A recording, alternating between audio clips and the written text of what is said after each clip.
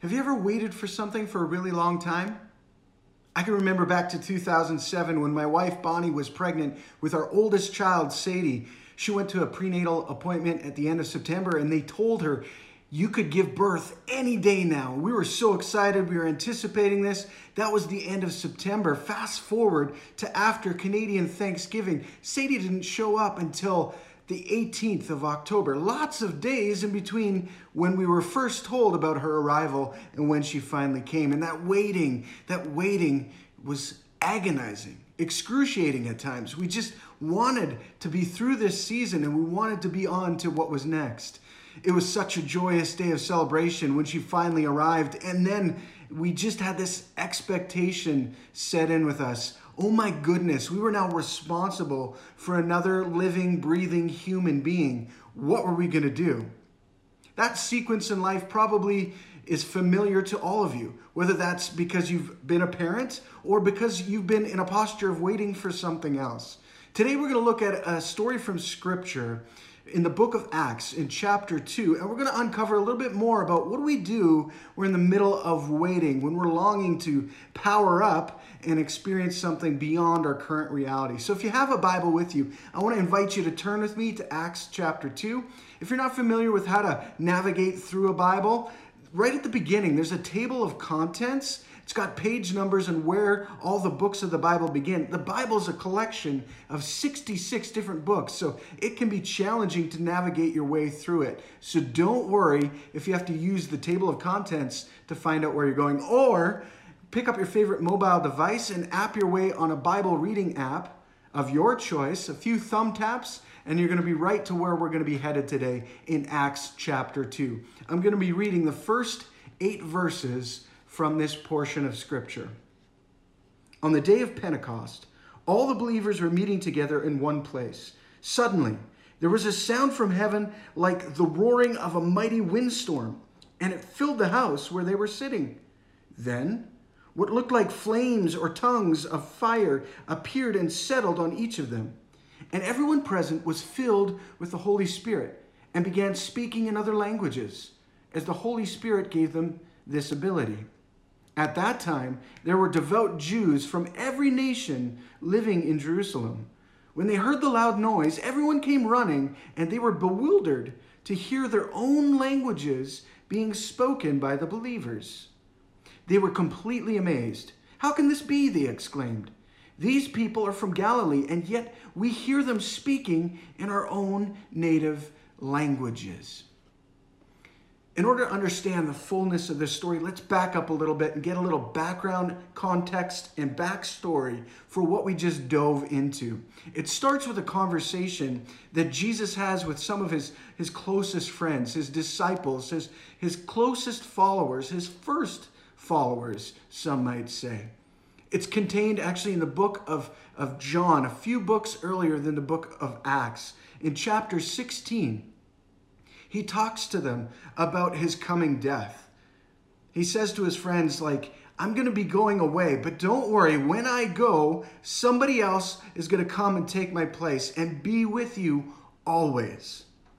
That would probably have seemed a little bit confusing to his friends as they heard him speak, partially because they were enjoying an unbelievable run of life. They were seeing their friend Jesus, their teacher, their rabbi, somebody they looked up to, perform miracles. He was healing sick people. He was restoring the sight of the blind. He was casting out demons. And not only that, he was also empowering them as his followers to do the very same things. They were participating in miracles that God was doing in the lives of the people that they cared about, those that they'd met for the first time and those that were really familiar to them. So they were hearing all of this and unpacking it all, this emotional reality that their best friend, somebody who had shown them a brand new way to live, the best way to live, was going to be leaving. They were distraught, they were confused, and yet Jesus reassures them, again, don't worry. When I go, somebody's going to be coming to take my place, to be with you. He was referring to the Holy Spirit. Jesus was talking about the Holy Spirit. And yet the Bible talks about Jesus being God, the Holy Spirit being God, and God the Father. And this is where so many Christians get confused, and so many people who aren't Christians get confused. Do Christians worship more than one God? What does that look like? What does that mean? So let's go back to the beginning. In the book of Genesis, it contains the evolution story of humankind. And I don't mean evolution by a scientific perspective. I mean the writing of the story of God and the story of humankind, how we came to be. And it evolves over time. What's cool in that text is, as we read through it, we see that God, in the beginning, starts speaking and things are formed into motion. You've got light and darkness and sunshine, and then the moon and stars and waves and water and birds and all this great stuff. And when he comes to human beings, he says this about us. He talks to himself and he says, let us create human beings in our own image. Right there, he uses relational language. What that means is God in himself is relationship. He's community.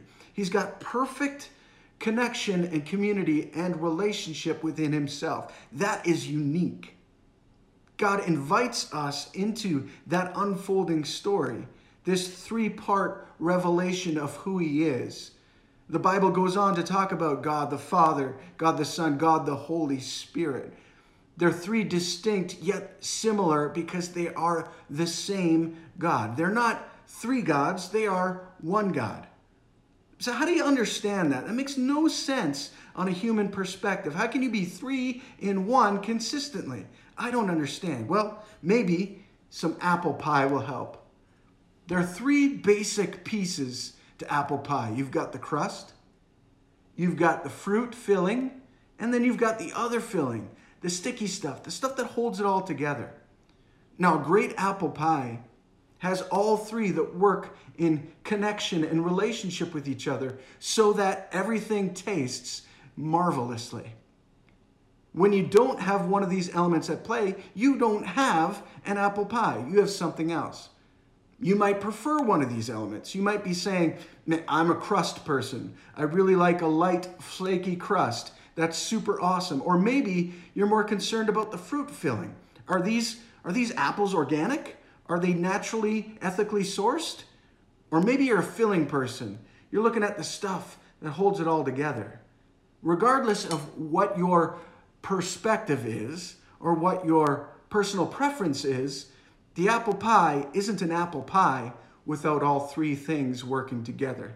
And let me tell you, it's really good when they do. Delicious. In a similar, yet more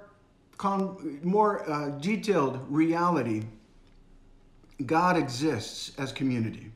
It's really difficult for us to understand because we have a limited understanding of who God is. And so in our human level of framework, we have to find simple, different analogies for us in order to understand this God who desperately wants to be known by us, but yet is so much more than we can ever possibly imagine.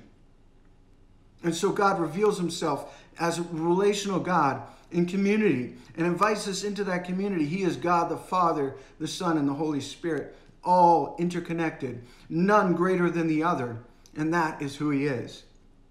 So essentially, when Jesus is talking to his friends in John chapter 16, he's saying, don't worry, me in human form, you're not going to see me anymore, but I'm still going to be with you. I'm going to be with you because the Holy Spirit's going to come and he's going to walk life with you and you will not be alone. Trust me. Something great is coming. So these friends of his, these first followers, they start a season of waiting. And they're waiting. And they're waiting. And they don't know when it's going to happen, but they're waiting. Actually, a few verses before the verses that we read in Acts chapter 2, in Acts chapter 1, verse 8, Jesus says this, which is absolutely incredible. He says, but you will receive power when the Holy Spirit comes on you, and you will be my witnesses, telling people about me everywhere, in Jerusalem, throughout Judea, in Samaria, and to the ends of the earth. Jesus reminded him just before he went away that don't worry, you're going to get this power-up moment, this experience.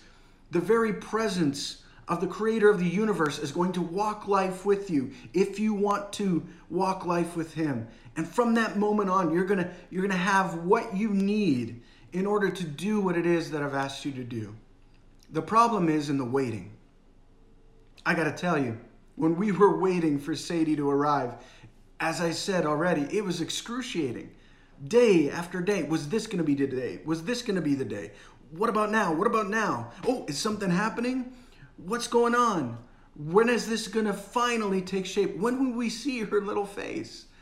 It was excruciating. It was long. It was hard. It was frustrating. It was filled with emotional highs and lows. And the greatest lesson that we were learning in the moment is, could we worship in the waiting?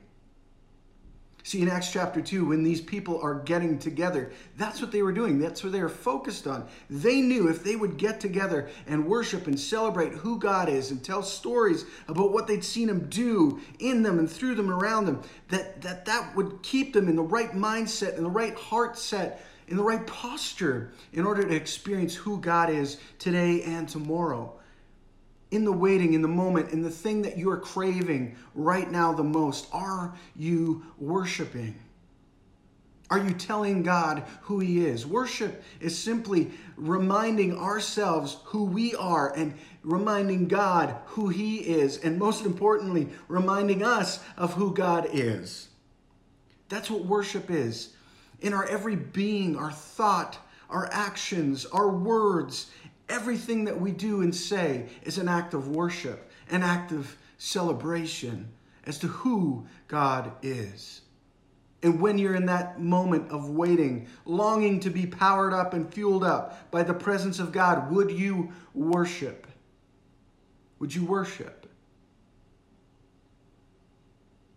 Finally, when that power-up moment comes, that experience where God meets you in the middle of your questions, your frustrations, when there's no other way forward and God reveals himself to you in whatever way he chooses to do, whether that's through seeing something cool in nature, through a first-hand miracle of what he's about to do, or anything else, that is your power-up moment. As this community of believers was gathered together and they worshiped in the beginning of Acts chapter 2, the Holy Spirit came down and fueled them, inspired them. And that was the very first time that the presence of God was poured out in abundance to human beings.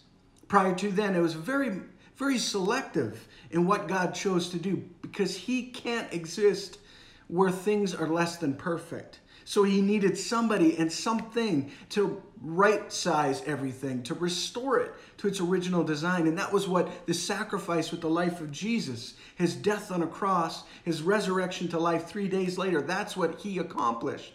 Allowing room for the presence of God to dwell with us from now till the end of time. It's so amazing.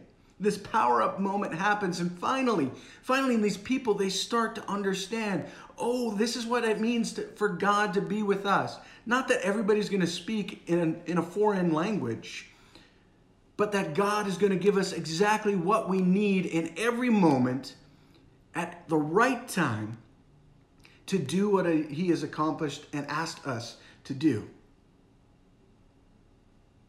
You come from a waiting season to a power-up moment, an experience of who God is, a supernatural encounter, and then you're left with this expectation. What does that mean and what does that look like?